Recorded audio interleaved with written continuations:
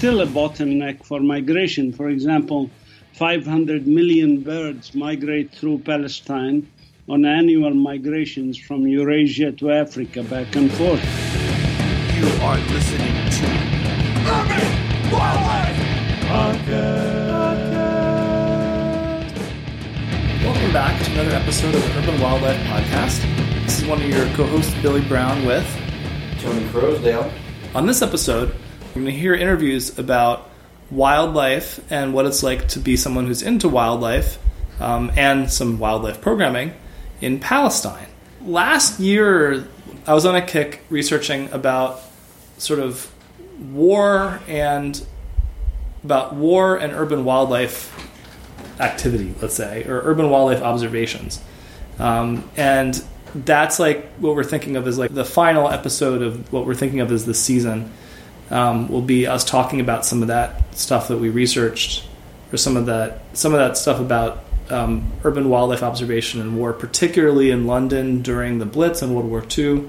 Also some stuff about Berlin immediately after the war, and some stuff about Hiroshima, of all places.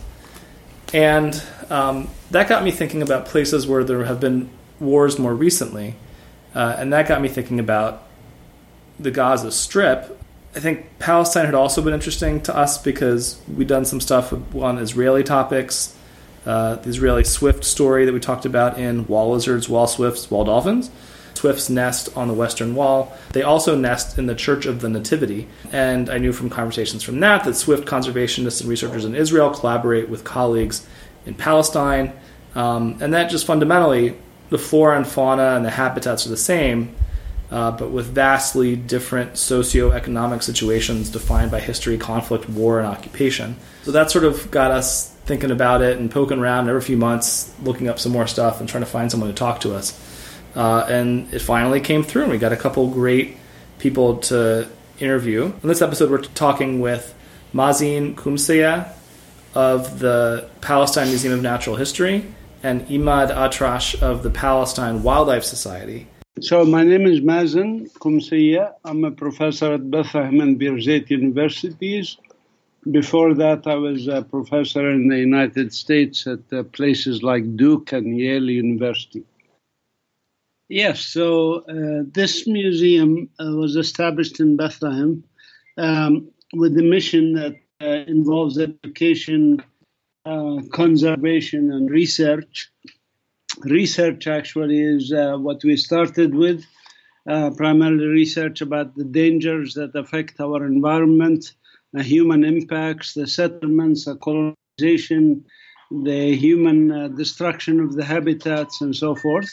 Education in terms of focusing especially on school children and university students to try to get them to understand the value of the environment around them and to basically grow on their own. We provide an environment for their growth here in Bethlehem, and so it helps to produce environmental clubs at schools and universities, which work to protect the environment and face the challenges that we face, which we can talk about a little later. But that's basically what we do in terms of the museum. It was started in 2014.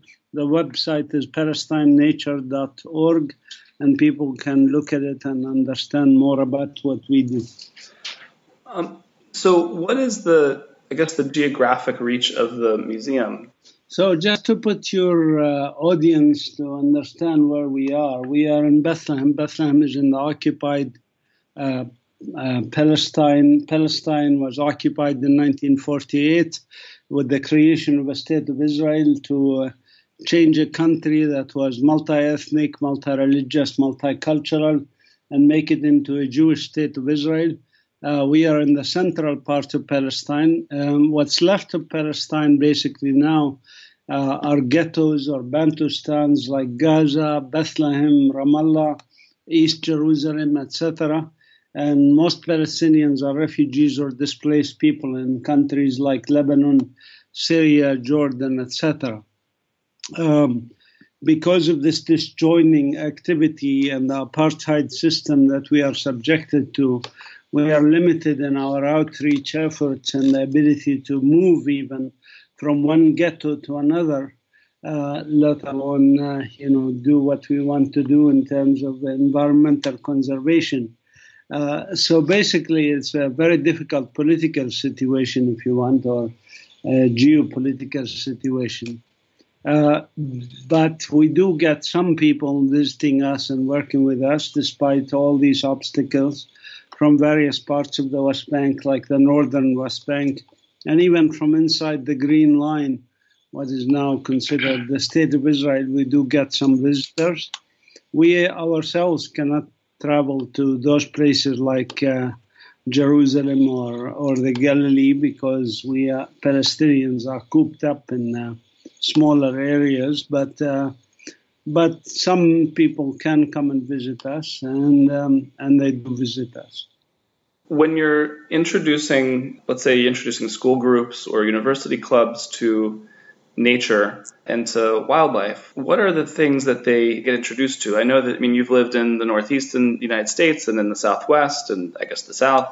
You're used to seeing squirrels and pigeons and I don't know, robins and all sorts of the things that are the backyard wildlife in those parts of the United States.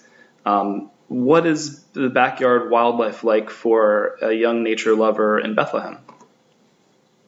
Well, Bethlehem is part of the Fertile Crescent. It's one of the most rich, biodiverse natural areas in the world for the latitude that we live in. This is the bottleneck, if you want. And it's still a bottleneck for migration. For example, 500 million birds migrate through Palestine on annual migrations from Eurasia to Africa, back and forth.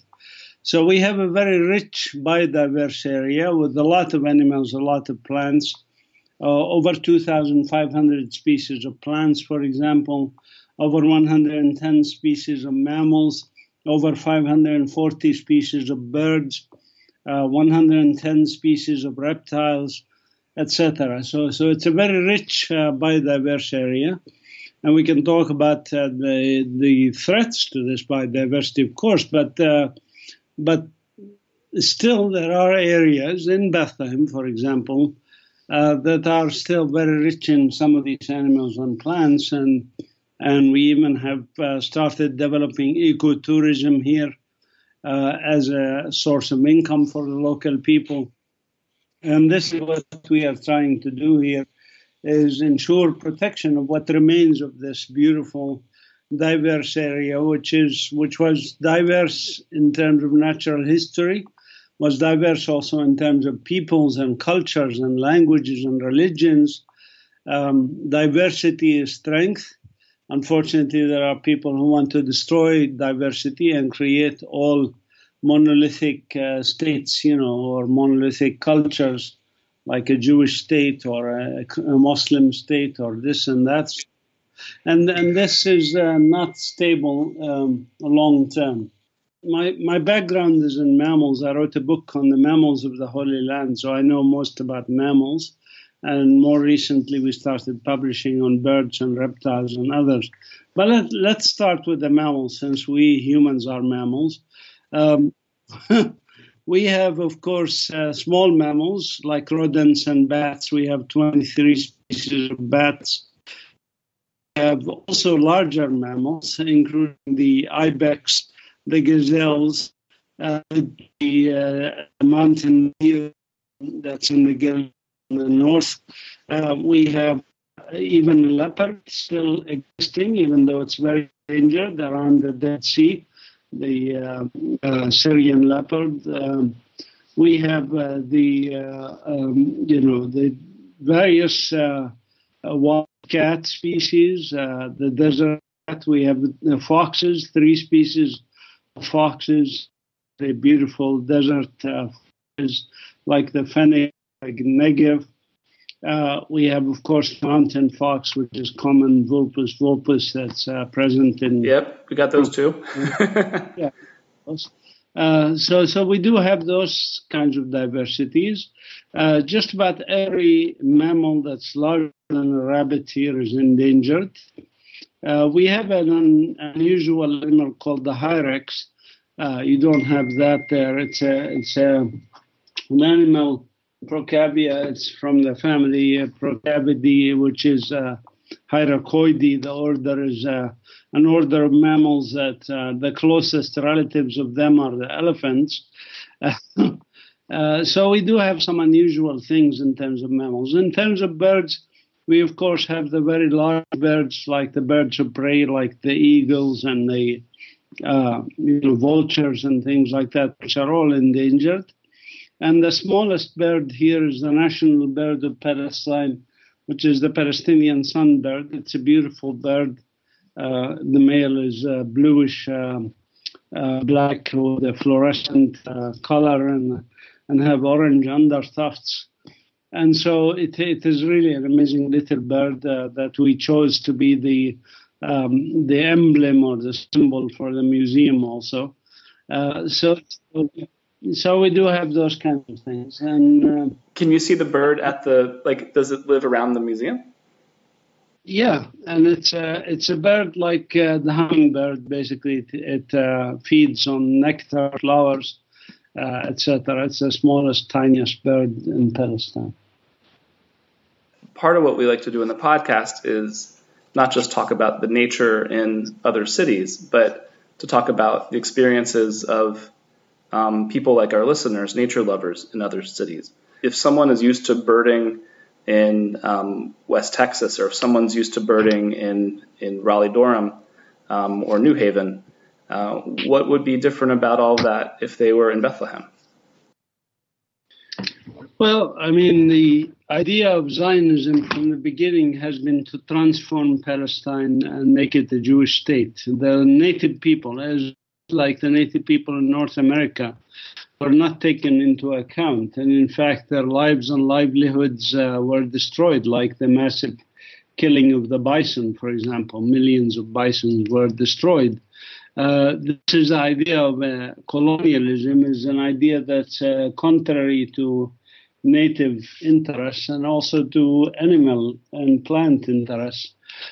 So because of this, we have, as native indigenous people, face huge challenges in our livelihood.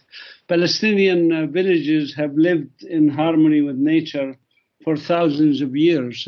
For example, the oldest continuously inhabited town on earth is Jericho, and for 11,000 years continuously inhabited by people from our ancestors, the Canaanites, going back to the Natufian agricultural period, the first agriculture, as I mentioned earlier. Now, if we look at Jericho, for example, Jericho is in the Jordan Valley. It faces huge challenges. The people have been restricted in the smallest area possible of the Jericho environment. And so as a Palestinian, for example, I am sometimes allowed to get to Jericho, where there's a lot of very interesting bird species.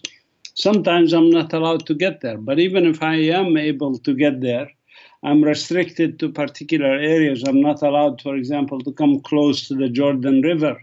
This is basically what we face is a lack of freedom of movement.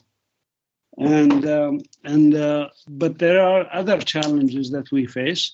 Part of the function of the museum, as I mentioned, is to research these challenges.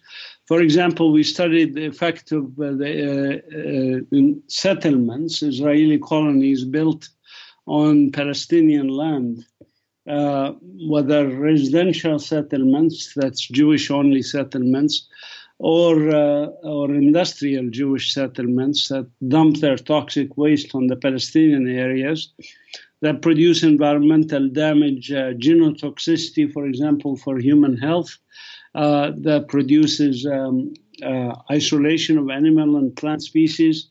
Israel is building massive walls now that impact movement of animals, not just people.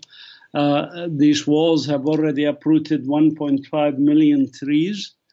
And so there's a lot of environmental damage which we study, try to document, and try to deal with amelioration, mitigation, things like that.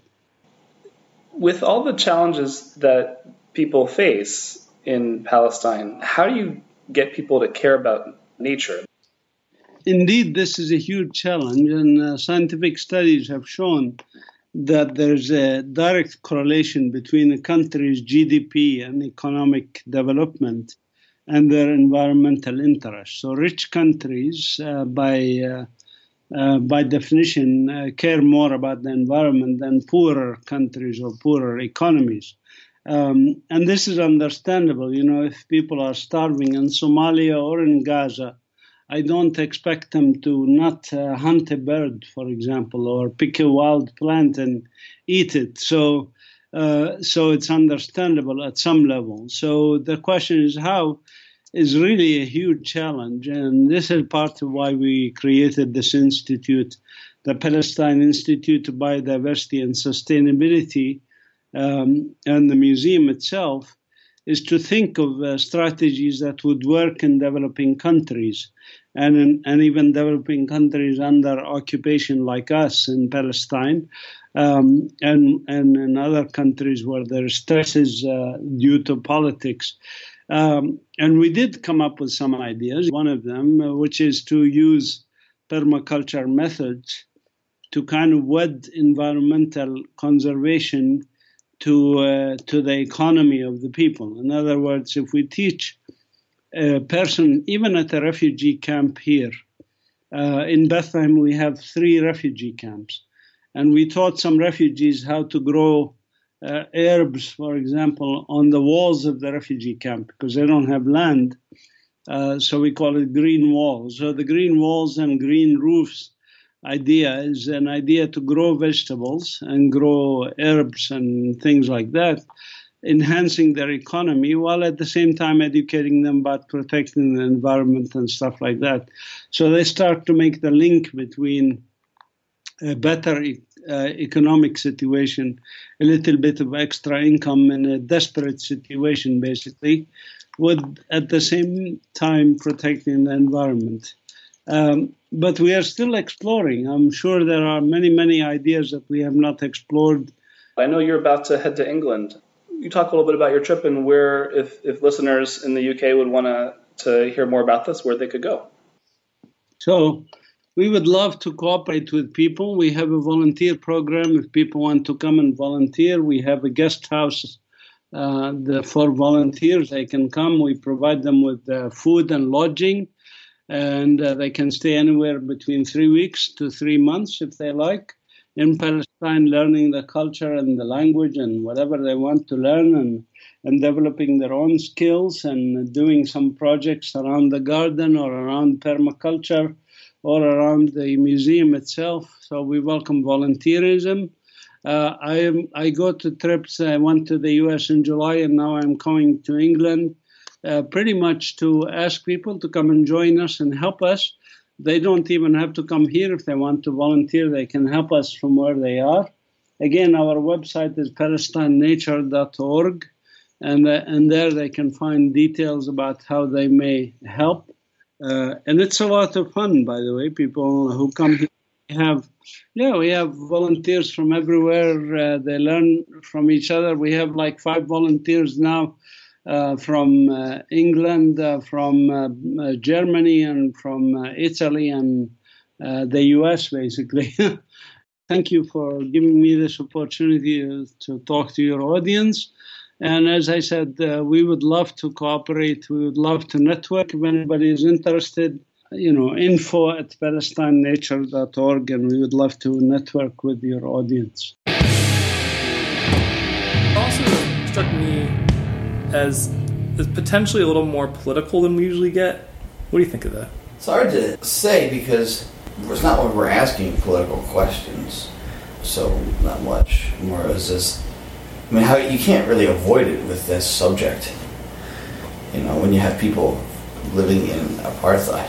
And I did ask a couple questions. I was kind of curious, like, all right, under occupation, what's it like to be a wildlife observer? Like, yeah, I guess in my mind, like, it's not like, what's your opinion or your of the solution here? It's more just like, what's your experience? They're in an occupation, so yeah. how's that not? And I think it's basically, we can't get around it. So one thing we take for granted in Philadelphia is that, like, Tony, if you hear about a bird somewhere, if it's a roseate spoonbill that's flying around the marshes of South Jersey. I literally did that on Sunday. And you just did what? Went to another state and traveled 90 miles without any issue whatsoever. Exactly. If this episode tackles these things from a political dimension more explicitly, I think implicitly any aspect of human injustice and oppression is going to manifest in those relationships with the environment. You know, whether it's we're talking about, like, for example, also talking about, like, our real or perceived right to experience nature and belong in natural spaces. So thinking of Tyke's interview with the urban birder, we had in our urban birding episode. You listen to that, you'll hear themes that aren't about occupation per se, but are still about how people of color might feel belonging or exclusion in birding specifically, but I'll say natural observation activities. I think of particularly Tony's work. I dabble in this stuff. It's what you do for a living. That when you guys are out there doing urban environmental education efforts with low-income and minority youth in Philadelphia who often can get excluded either by means or by the racial background from sort of the broader environmental movement and wildlife observation, then when you're, you know, when you or Tyke or when Keith Russell or Robin Irisari up in North Philly, you know, when you're on the one hand just like, hey, turning people on to nature, but you're also countering sort of aspects of injustice in the way you're doing it. Yeah, but you know what? Both those, that example, you know, and how you're relating it to the interview, kind of brings up. It's weird how we're being political by not avoiding the subject, you know, or just doing the right. You know, if we're going to look at urban wildlife, of course we want to include this experience. Yeah, and we're not going to dance around the problems there. And the same thing with what I do. I'm just doing what the right thing to do. Like I'm not going out of my way to avoid people who need it. You know, so like you know, but yet it seems like you're like people act like it's this big charity thing I'm doing, and I'm like, no, this is a good. This is a good job. You know, for me, this is a great thing for me as well. I'm just not choosing to work with what I perceive as an easier population. You know, like I'm just like not avoiding it, and it's weird how just not avoiding either a tough subject matter or a community that you may perceive as being harder to work with or be more challenged is political when it's really just the right thing to do. Well, yeah, I think in our country that's a lot of how ways of exclusion manifests is in people doing the easier things, and so when you stop just letting yourself get channeled into the easy work, then that in of itself is I think of like a pro-justice kind of activity, even if it's not something you mean it to be. And like I'll be honest, like one of the things I was catching when I was listening to it, when I was interviewing these guys and then listening to them, is even if Mazin is a little bit more head on with the political dimensions of it and the limitations of occupation, it isn't like they're sitting there crying in their beer and like not doing anything. They're out there doing what just comes naturally, you know? I mean, they're both doing environmental education work. They're both doing environmental preservation work. But they're taking school groups, you know, they're taking kids in school groups out looking at wildlife. And Imad Atrash, he didn't talk about it as a political act. He's just, you know, cultivating a network of citizen science wildlife observers. It's just kind of like what any of us would do. They're just doing it there. Ow! Citizen science! But in this world, you know, it seems like just doing the minimum seems to be radical anymore. You know? Imad Atrash, Executive Director of Palestine Wildlife Society, a global ornithologist, Global Counselor of BirdLife International until now, interested in nature conservation I'm leading the nature conservation and environmental education since 1992 in Palestine. Ecotourism licensed guide by the Ministry of Tourism. And I enjoyed my life as a person in nature conservation as my hobby it was in the past. I used to be as a lab technician and assistant at Bethlehem University for 13 years. And I left the university, established a small program called Children for the Protection of Nature in Palestine, and 92 till 2000.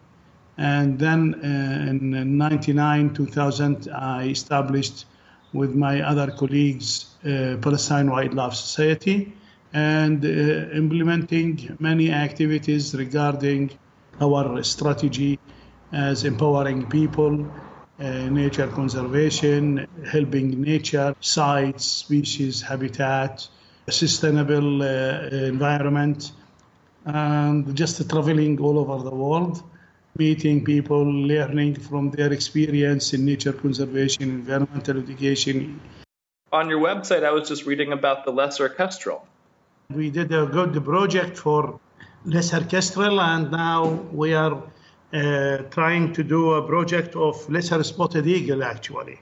Okay, and the kestrel struck me as interesting for the purposes of this podcast because it looks like they nest in old walls and human structures. Yes. It is mostly in the open area, mostly in West Bank, and no records so far in Gaza.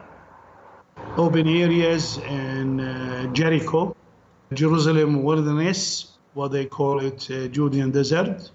And in the old city of Jerusalem, there is, I don't know if you have been there or not.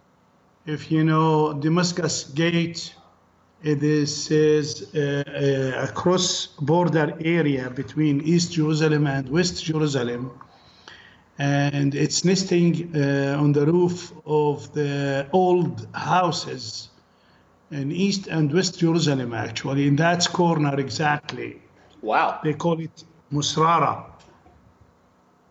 And this is one of the greatest hotspots for lesser kestrel, actually, in Palestine, in Jerusalem, in East and West, and how to connect people by the lesser kestrel. In 2000, when we started our organization, it was a globally threatened species because, this is in 2000, because of the management of the threatened species all over the world by BirdLife.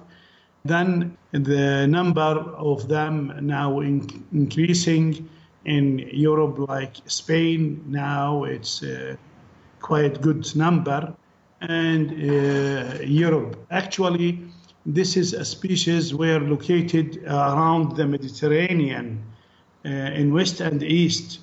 So it is a Eurasian, let's say, migration species from Europe coming to Asia, to Africa, and, it's connected area between the three continents, Europe, Asia, and North Africa, as the Mediterranean basin.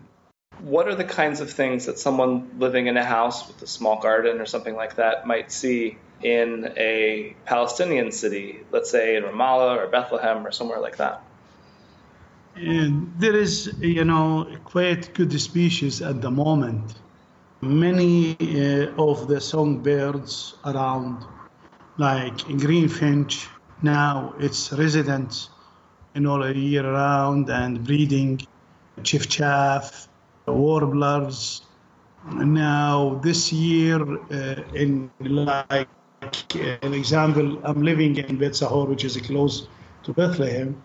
I saw there is many different species breeding at my backyard, like bulbul, like Palestine sunbird, jay, myna, Did I said blackbird? Blackbird. Sure. What else? Greenfinch. This is a kind of birds around us, actually. Very good number of Indian reptile. It was also breeding in our area. And this is two species, myna and reptile, was introduced by the Israelis before 1 year, years ago. And now as resident and breeding in our backyards. Got it.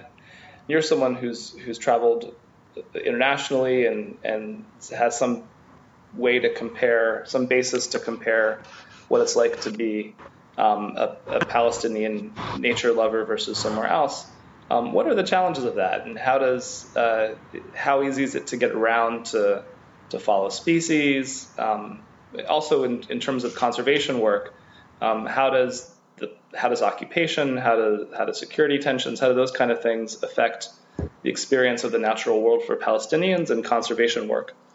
Actually, this is a big story of success. When we started our, movement in '92, we call it Children for the Protection of Nature in Palestine. We focused from the beginning on kids.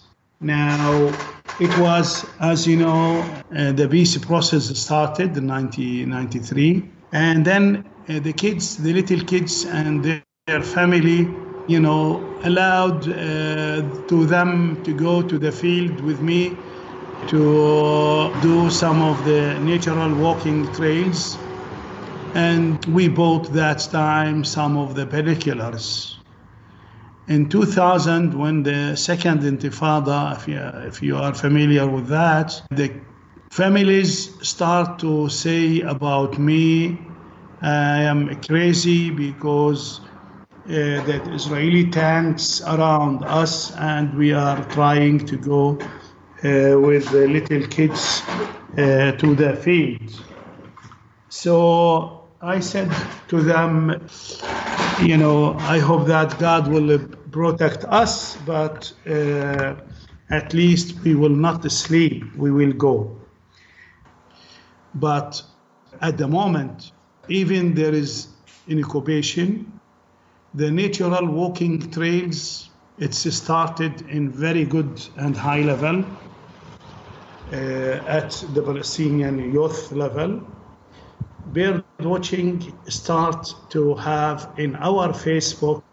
We have now started from last March when we get the photographers to go to the wild, to Marsaba area to shoot the lesser kestrel. Since that time till now, every day, there is tens of the photos of the birds, nature, flowers, flora and fauna, landscape start to show up in our Facebook from all of our friends from West Bank and Gaza, which we train them. Now, the number of people who's interested in nature photography, let's say, or nature conservation, it is there. It is success story, especially at the moment. We have many different groups going to the nature by themselves and as a group, as individuals and groups, going to the nature to take some photos and document. And 2 years ago, we learned about observation.org, and we established our State of Palestine page, and there is the statistics there. It comes 2 years ago till now around 23,000 of observation. Wow. More than 850 species recorded since that time till now. Wow. Now, the nature conservation start to be clear to our society, but there is, as you know, the black market, it's there behind us, away from our eyes, dealing with the flora and fauna, or especially about the birds, the raptor, and the mammals. We've been, as myself and Palestine Wildlife Society, since 95 till now, with the Palestinian Authority at the education level. We put our nature conservation, environmental education concept in our curricula. We've been a part of the environmental law.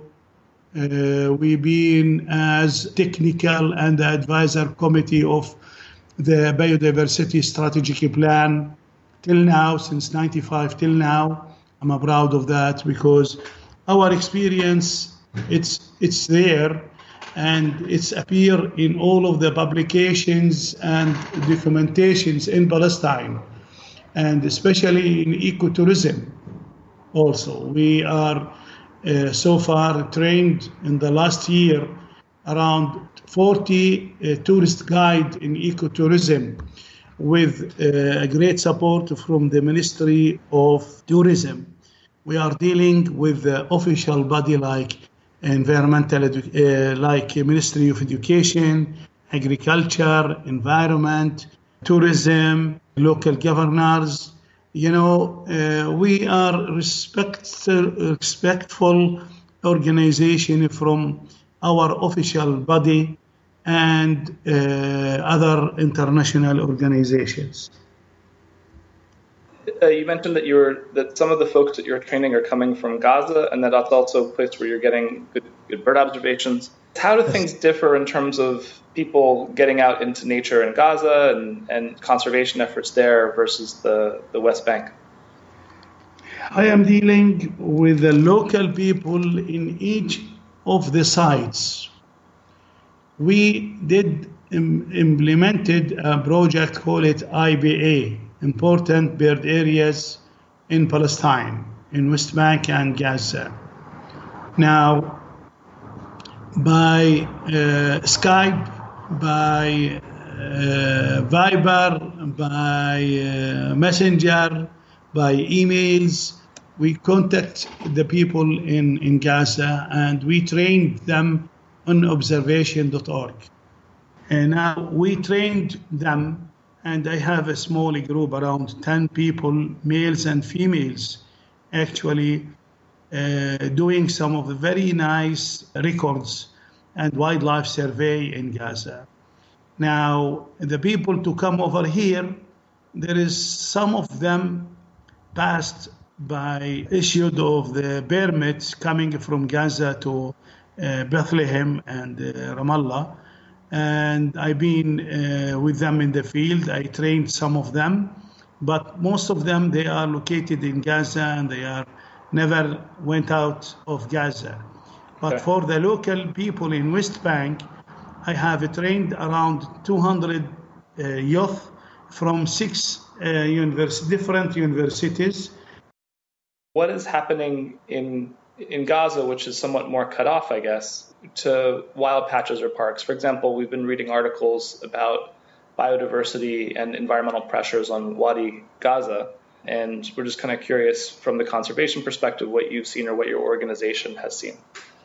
Wadi Gaza, also by email, I can send you a book, a field guide, where I wrote it in 2003.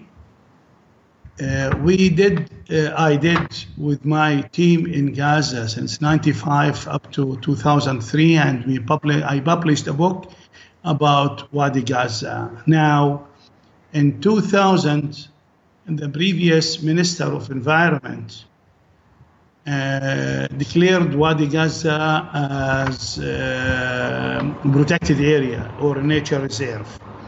Of course, it wasn't any criteria, official and professional criteria to declare it, okay? So the people were afraid of that declaration and start to implement many activities. There is 2 threats to Wadi Gaza, one from the Israelis and one from the Palestinians. One of the Israelis, when the floods and the other sewage water from the Israeli settlements in Sinai or in Negev or West Negev. It's connected to Wadi Gaza, and they throw the sewage water to Wadi Gaza. This is facts, not against the Israeli occupation, but this is a facts there, because I've been in the eastern area of Wadi Gaza, and I saw by myself the sewage water floods coming to Wadi Gaza. The second, it is a dumping site now from the Palestinians. Palestinians, they are sending two things: the sewage water again to Wadi Gaza. Second, their dumps and rubbish to Wadi Gaza. Now, this is, of course, it is a shame on us and every single person here in our region, because according to our wildlife survey, and especially the bird migration, there is around at least 12 global threatened species. They are coming to Wadi Gaza. I don't want to say this is a Ramsar site, but it is a real wetland site, and it should be protected 100% from all over things where damage the site itself. And this is after our project with UNDP on 2000. The Ministry of Environment get from the UNDP also a project around 3.4 millions of US dollar to create this nature reserve. But of course, within all this, challenge and the threats, everything was collapsed from what we were planned. I'm really feel very sad about Wadi Gaza, because it is one of the greatest sites here in Palestine. And there is another issue also, that the quails, as you know, they are migrant from Cyprus, from Italy, and when they come to the shore in Gaza, and especially in autumn time now, they are putting mist nets from Beit Lahia, north of Gaza, down to Rafah. All the 40 kilometer or the 24 for 25 miles, they are putting their mist nets to collect the most important birds, which they are flying in evening time. We have a wildlife corner. It's a wildlife sanctuary, but a very small one, located in Beit Sahor near Bethlehem. We are trying to educate our key people and our kids in nature conservation and animal welfare, actually. Okay. Yes, and this is as exchange program. If you are interested, or if there is some availability for this ideas, we are so glad and happy to start this cooperation. Thank you very much for talking. That's good, very good. Thank you for the invitation also to talk to you. Lesser kestrels. That's something that came up when Robin was talking about Rome. I don't think you saw some, but you were asking about them too. Yeah. Was that the Colosseum you were asking about them? Yeah, but the regular are the Eurasian kestrel also nest in man-made structures too. Yeah. So there's actually a documentary about one, I think, nesting in Sweden. It's really in a church tower, Sweden. It's really cool. Okay, but both of them, in any case. But this is one of the fun dimensions of the Swift story we did. We're looking at swifts in the Western Wall. When you're talking about birds nesting in old human structures in Palestine and in Israel, we're talking about some of the longest inhabited places on Earth. I mean, Jericho, he mentions, and sort of the walls around Jerusalem. I mean, so you've got these birds that have likely been nesting on old walls for the past, who knows, 3,500 years. Yeah. There's a pretty good Bangkok walls in Jericho. A pretty good what? Like a punky hardcore band called Walls of Jericho. I feel like it's not an episode if you haven't managed to Of course not. to connect something we've said to a hardcore band name. So that's pretty much the episode. We hope you like it. I want to find some people actually in Gaza to talk to. I've reached out. I haven't got anyone to write me back. So if you know anybody in Gaza and wants to talk about the wildlife they check out there, let me know. There's one author who keeps popping up, Abdel Fattah and Abed Rabu. I'm probably mangling that name horribly. But this guy churns out wildlife articles from Gaza, and he's at the Islamic University of Gaza Department of Biology. And then I sort of stalked him on Facebook and found a neat little thing he was posting on Facebook about one of his students' work doing plant surveys in old cemeteries in Gaza. And as soon as I saw that, I was like, old cemeteries. Yeah. We love old cemeteries.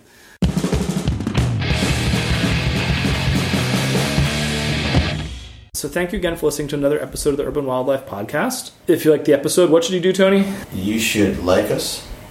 You should give us a review, preferably a good one. That's right. You should tweet about us. You should tell your friends. You should contact us and holler at us and tell us what you like, what you didn't like. We love corresponding with our listeners. If you study urban wildlife in any capacity, we will interview you for the podcast. Pretty much. There's no way we wouldn't, right? Yeah. So just get in touch. So again, thanks for listening. Thanks to Mazin Kumsiya and Imad Atrash for talking with us. Mazin is going to be traveling in the UK and talking over there, so keep an eye out for his appearances in the United Kingdom. If you're making it to Israel or to Palestine, make sure you stop by the Palestine Natural History Museum or stop by the Wildlife Society. Find yourself an eco guide and go check out some nature over there. Thanks. Thank you.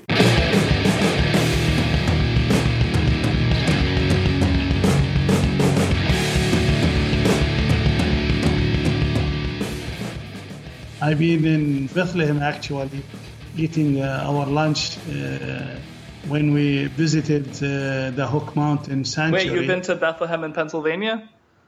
Yes, I've been having lunch there. That's where my wife is from. She grew up in this is one of the funny things when I've been doing this research in the Palestinian stuff is we've been joking, I'm reading about the original Bethlehem, and she's from the Pennsylvania Bethlehem. Yeah, and Philadelphia, one of the quiet places which I like it. I saw Philadelphia once in autumn. With many multi-colors of the trees. Yes. Unbelievable view in my life. That view of Philadelphia trees when it was in autumn.